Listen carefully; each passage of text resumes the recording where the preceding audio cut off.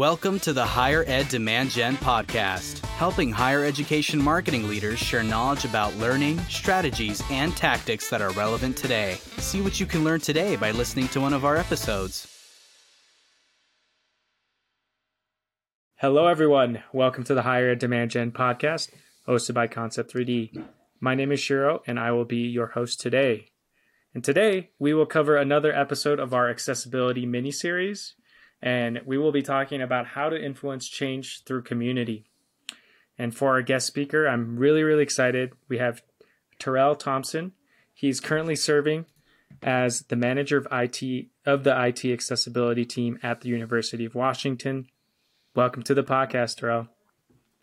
Thanks, Shiro. It's good to be here. Great. And I do love asking this one icebreaker for all of our guests here. What do you love about higher ed? I've always loved higher ed. As a student, I think I have always wanted to stay in that environment. I never really wanted to graduate.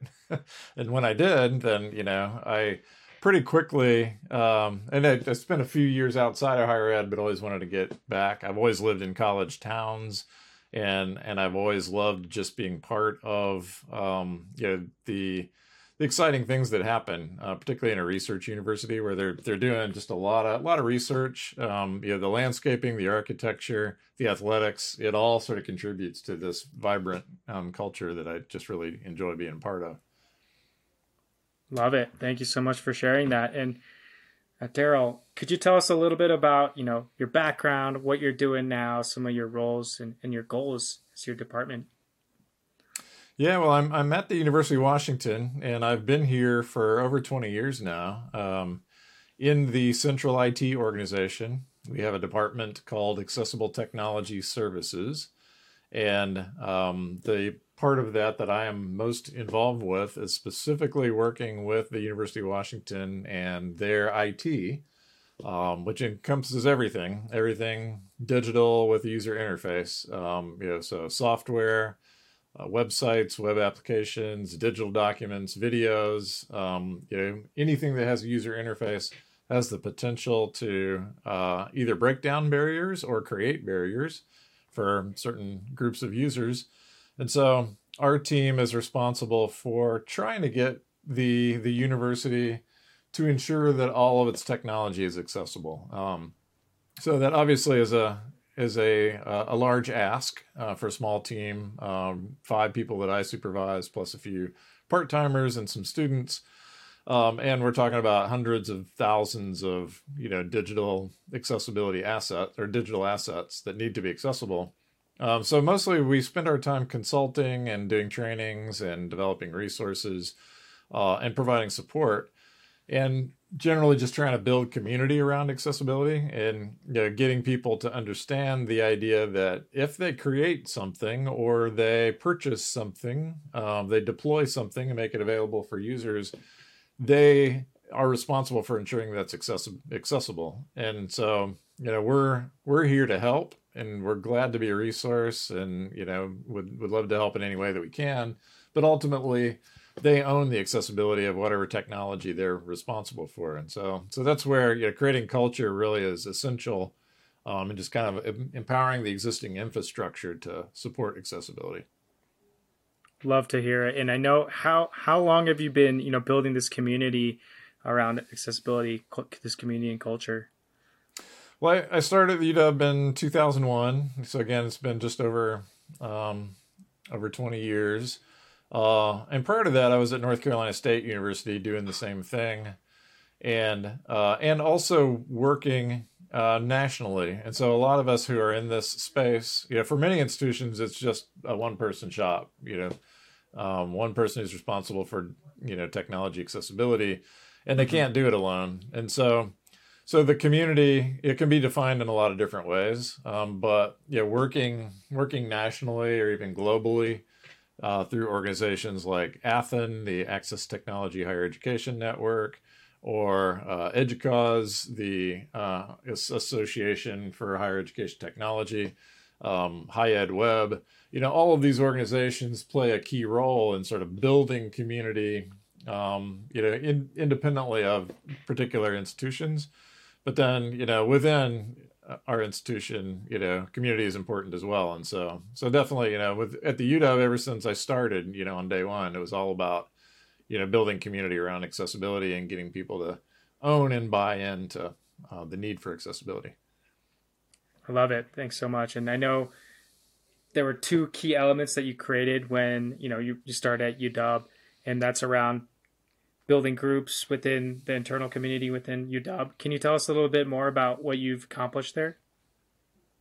Yeah, one of the things I talk about a lot because it's so easy to replicate, and that is a mailman list. We just created, and I actually don't get credit for this. It happened before I arrived, but Nice. But there was somebody, the webmaster, their actual working title was webmaster, but somebody within the central IT organization who created websites, had an interest in accessibility, and there were other people across campus who were developing websites and had an interest in accessibility, and so that person created an email discussion list using Mailman, and that then created, this initial seed for a community to develop around accessibility, and more people signed on to that.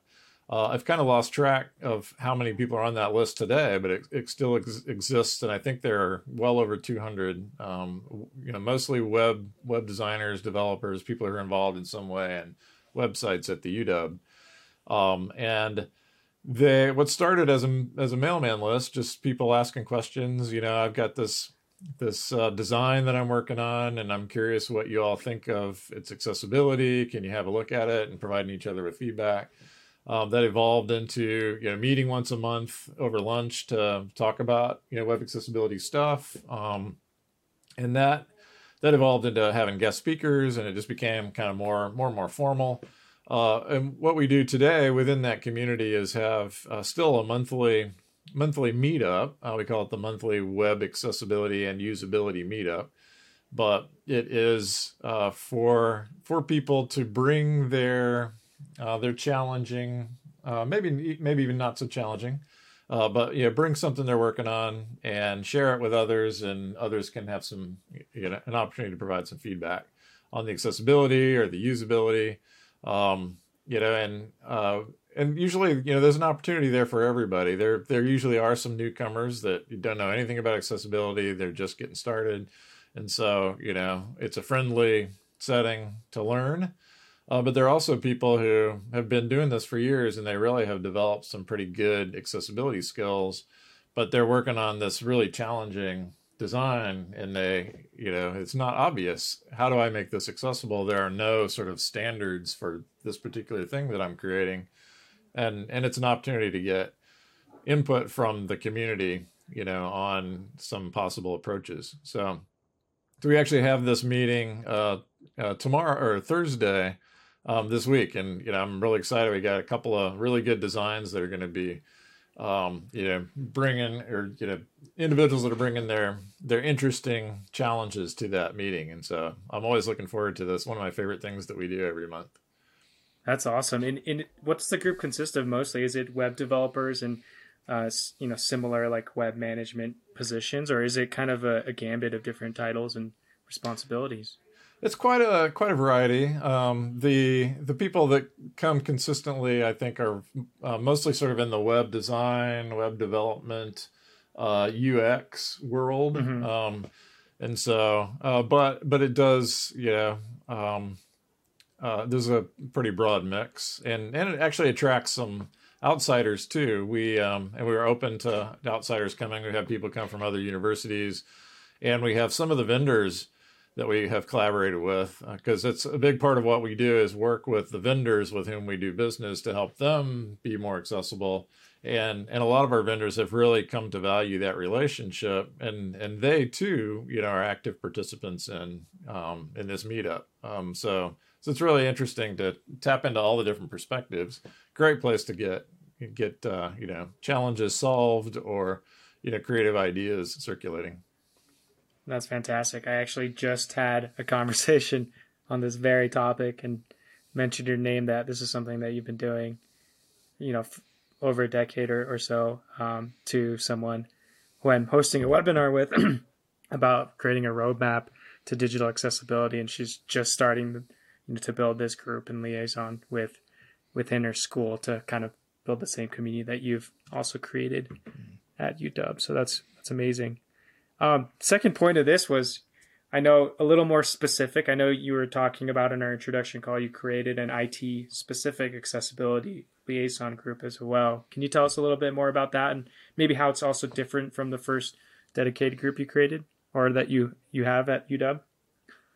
Yeah, that too is a key piece of our community building efforts, and I'd say those two kind of go hand in hand. That the first one is critical because it's so easy to set up. Just in a mailman list. And obviously you need somebody to kind of seed the discussion maybe and get that conversation happening. The other is important because not just web accessibility. It's more broad than that. We're specifically interested in technology accessibility, so it is still a little bit limited in that we're just talking about technology. But we, as a small department in a very large, very decentralized university, we have always needed people out there in the trenches to sort of help us bring the accessibility message to departments. And so, over the years, we've identified kind of key allies, people that we've collaborated with, people that have reached out to us, and we formed these relationships. And so a few years ago, we decided to kind of formalize that and created the IT Accessibility Liaisons Network. So it's all those people out there in the trenches who have emerged as having an interest in accessibility and being willing to sort of take on accessibility within their scope of influence. Might not necessarily be part of their job description. For some it is, and for some it has evolved to where it's part of what they're doing officially. But others, it's just something they care about, something they're passionate about, and something they're willing to put some time into learning more about, and then trying to pass that on and educate the people around them. So we've been doing this for many years now. Kind of the format at the moment is once again we have a mailman list. So there is that where we can communicate with them and they can communicate with each other. We also have 3 half-day trainings, workshops, meetings per year. And so we get together for a half a day, and really it's a deep dive. So beyond, what we might cover in a typical, 1 hour webinar or something like that, we can really dig more deeply into a particular topic of interest and usually, we'll reach out to them to find out what the timely topics are and, get them to weigh in on, what the agenda might be for the next meeting. And then we also tap into that network too if we're doing special projects and wanting to evaluate accessibility products or testing things, various things that they can get involved with. And so that's always our first stop if we want to engage people and just tap into people who are interested in accessibility to kind of help us out with various things. That's amazing. And so the second group, is the audience like a little more broad then? And I know you mentioned the first group is mostly some sort of web-related role, but is the second one more across departments and more varying titles? Like you said, it could be not part of their job description, but also just something they're interested in. Yeah, and it really is a wide variety. There's some overlap that some of the same web designers and developers are part of the liaisons group, but they're also just a lot, far more than I could even rattle off. But people in a lot of different roles, management roles to, sort of grassroots, technical roles, and all across the university. I wouldn't say every department is represented, but a lot of academic departments, a lot of administrative units, the med school, there's representation, it's a pretty good cross section of the university that's represented, and it's growing all the time. Can't remember if I gave a number yet, but over 150, I've lost track, but somewhere 150 to 160 right now, members within that network. That's amazing. So several hundred people, it looks like, between your two 2 dedicated groups. That's a huge number. I'm wondering, with all these members and so many constituents involved and being more responsible, has the bar been risen for the average person, average faculty, in their knowledge of accessibility or digital accessibility, because of the help of these things? I'd love to hear a little bit more about what the results have been like for the institution. Yeah, that's a good question. Does essentially, when I guess paraphrasing, and maybe putting words in your mouth, but have we reached that point where it's not cool to be inaccessible? And this kind of a bit of peer pressure, that is sort of forcing people to consider accessibility. And I wouldn't say we've reached that yet. 150 employees out of several thousand is still, a pretty small number. But that is really sort of what we're shooting for, that accessibility becomes the norm, rather than, just something extra that people do because they have to. And that really, it comes down to cultural change, changing the culture. So it is a culture that embraces accessibility at the level where every time we create something, we always take the steps necessary to make sure that it's accessible. Or procure, same thing in procurement, that whenever we're going to, buy some software, we're always going to check, do due diligence to make sure that we're not going to be introducing barriers by buying this and deploying it. No, I appreciate you putting that into plain words, right? How are you measuring this? Are there some kind of, aside from just the sheer number of members you have between the two groups, are there some other kind of things you've noticed in your tenure there, about some changes that have been made or some small wins that you can grasp on?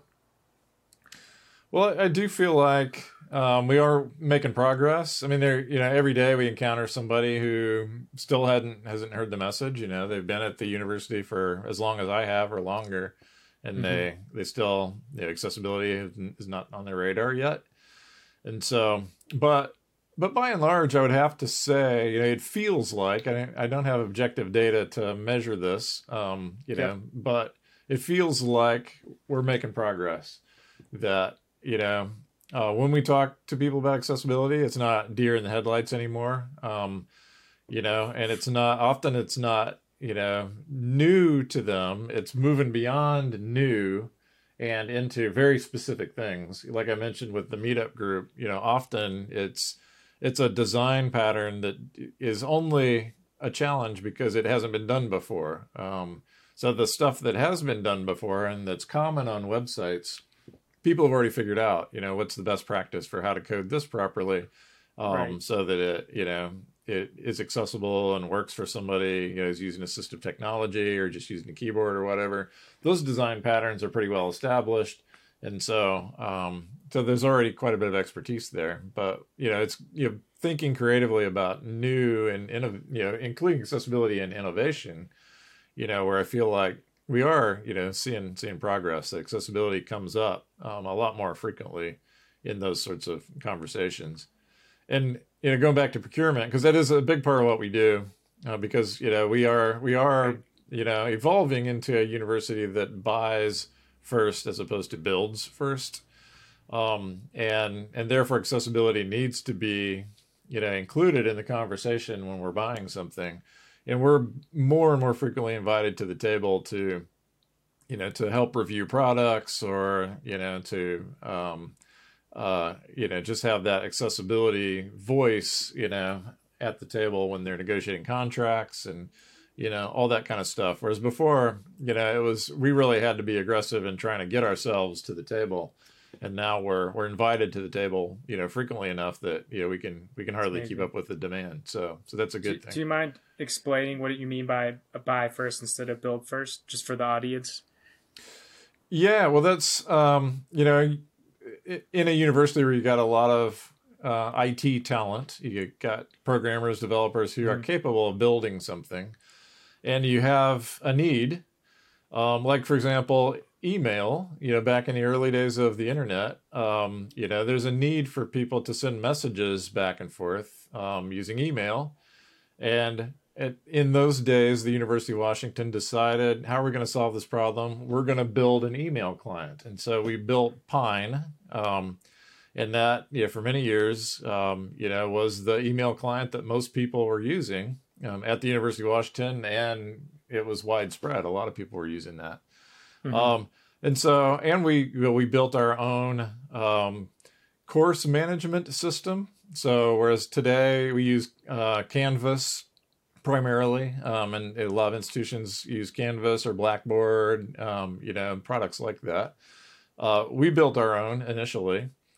And so there is that decision point, do we build our own and then have a team that, does design and development and support, or is it just more cost effective to buy something that's already available and, have a smaller team that supports that, but rely on the vendor to do our thing. Thanks for explaining that a lot. It helps. I think the audience understand what you meant. Do you think that the industry as a whole, higher ed industry, from a IT perspective, are they moving more towards that model of buying first? The second part to that question is, do you think that's better for the ally or accessibility community as a whole, like to put the responsibility into those vendors' hands? Do you think that'll move things forward faster? That's a great question, and I don't know that I can speak for the overall higher education landscape. Uh-huh. I do, at least in I think most colleges and universities, just my own observations, I do think that as a whole it's moving towards buy rather than build. Uh-huh. But there may be large research universities like our own where they haven't started moving in that direction yet. But just from my perspective, that seems to be the trend. But as far as is it better for accessibility? I'm gonna have to say not necessarily, because it's a lot easier to reach out to the in-house team if there are accessibility problems and say, hey, here's an accessibility problem, can you fix it? And they will fix it. That's been our experience with the internal products that we've developed and maintained. Much easier to get them to change. Whereas with a vendor, we are at the mercy of the vendor, and we try to get accessibility built into contracts. We are pretty unique at the University of Washington in that we collaborate extensively with vendors and help them to understand our perspective and point out where problems lie and try to help them prioritize. And some vendors are really receptive to that, and we've got really close working relationships. But we're still at the mercy of them to prioritize those changes and, build those changes into their product. And we can't just get it done like we could when things were built in-house. But on the other hand, if it's a vendor product, they've got a lot of different customers. It's not just us. And the more all of their customers talk about accessibility, which is happening more and more, I see this, in my engagement, like with EDUCAUSE and other national groups. More universities are talking about accessibility and have policies in place that require accessibility and are demanding accessibility from their vendors. And so I think the needle is moving a little bit, and having a vendor solution that is fully accessible, or that, where that vendor has bought into accessibility, then that can definitely be a plus. But we're still not at that point yet. I think, most of the products that we work with still have accessibility problems, and we still need to work with them to help them, both understand and prioritize accessibility to the point where we're not excluding anybody, who wants to use those products or needs to use those products. Love it. Thank you so much. I had a kind of question sitting in the back of my mind about your liaison group as well. I'm a marketer, right? So I work within marketing. I have been my whole life, and I'm curious how many marketing folks are a part of that group, right? Because they're responsible for making social posts and other marketing assets, maybe in collaboration with other web UX people about making things accessible on the web and on digital. Yeah. how's their involvement in those groups? That's a good question, and I don't have a number off the top of my head.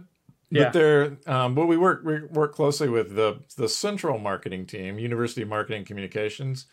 That's great. And they're really a key partner because they manage the the homepage and all of the themes and kind of standard widgets that they're encouraging people to use, and they develop sort of core PowerPoint templates that are on brand, and so they play really a critical role in accessibility, and are highly visible. They're sort of the front face of the university, so they're a key partner. There's another organization I haven't mentioned yet, which is the IT Accessibility Task Force, and that is a higher level group that was formed many years ago. Reports directly to two VP level individuals, and it was originally formed with my boss, the director of Accessible Technology Services, and the director of web services within University Marketing Communication as the co-chairs. And so it's always been a partnership between those two groups, technology, accessibility, and marketing. So they, from the beginning of that group, were a key partner in all this. And the task force has expanded to include many groups who are are key stakeholders in making sure things are accessible, but marketing has always been kind of at the front seat of the table, and a key partner in all the work that we do. Love to hear it. Yeah, one thing I'm trying to drive home with this mini series and some of the content we're creating in-house here at Concept 3D is leading with accessibility, not just following, and so marketing the options you have for physical accommodations on campus, marketing that, not just having it there, but marketing it, saying like, hey, we have these resources, same for digital, right? Showcasing your efforts to it, creating accessibility statements page, but going beyond that and showing how and your dedication to it. And making those pages easy to find on the website, quite frankly, as well, making it sure that you can find it. And so that's one of the key things we're trying to lead with as well. So I love that. It sounds like at the UW, there's a lot of efforts with marketing, which is really cool to hear. Kind of along the same topic here, marketing tools and, different things we talked about in our intro call. One thing we talked about with tools and making sure they're accessible is with maps. I was talking about maps with you, and you said, I said that they're just kind of a visual tool, so they're probably accessibility isn't a strong component of it, but you said, hey, wait up, it's not just a visual tool. Can you tell us a little bit more about that? Yeah, and this actually going back to your question of buy versus build, the campus maps is a good example of that, where we need a campus map, right? That was the decision point, and we decided to build one. That's what we have done historically. So we always had our own campus map that we've maintained ourselves, and now we're at kind of a crossroads where we're revisiting that, and now we're looking to buy. And I don't know whether we have officially signed a contract with Concept 3D or not, so I can't really speak to that.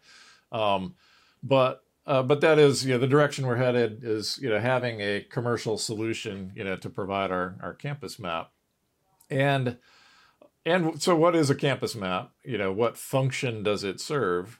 There was a day where if you're standing in the middle of a college campus and there's no driving, right? So it's, pedestrian traffic.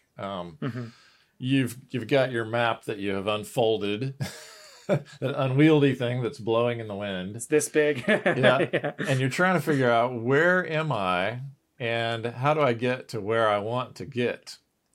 And using a traditional map, some people are skilled at map reading. And they, so they could do that. They could figure out, from an aerial view where they are and where they need to get. Not everybody has that skill. Some people have no eyesight at all, and so they're not going to be using that map. But even people that do have eyesight aren't, have, spatial challenges or whatever, and they can't translate what they're seeing on this piece of paper to the world around them. And maybe they don't want to get anywhere. They just want to know, what is this building I'm standing in front of? and what is it for, and what is its history, because it's a really cool building, and I just want to know more about when was it built, and so there are lots of reasons why somebody would consult a campus map, and a digital campus map just opens up so many possibilities where I can very easily get information about that building in front of me, and it's not a visual thing necessarily. It's all the facts about that building and which departments are located within that building. And I can get directions, and applications like Google Maps, have really sort of revolutionized this, where I'm a pedestrian. I want to get from where I am to this other building, across campus. What's the best route for me to take to get there? And that doesn't have to be presented visually with a line that draws on this map, how to get there, but it can be step by step. And again, Google, and other, mapping applications provide that kind of thing. So that the applications are broad, for a lot of different groups of users, who just need to know something about their environment. And so presenting that in a visual way for people that, benefit from that is great, but also presenting it, using, lists and headings and, just kind of standard HTML makes a lot of sense too.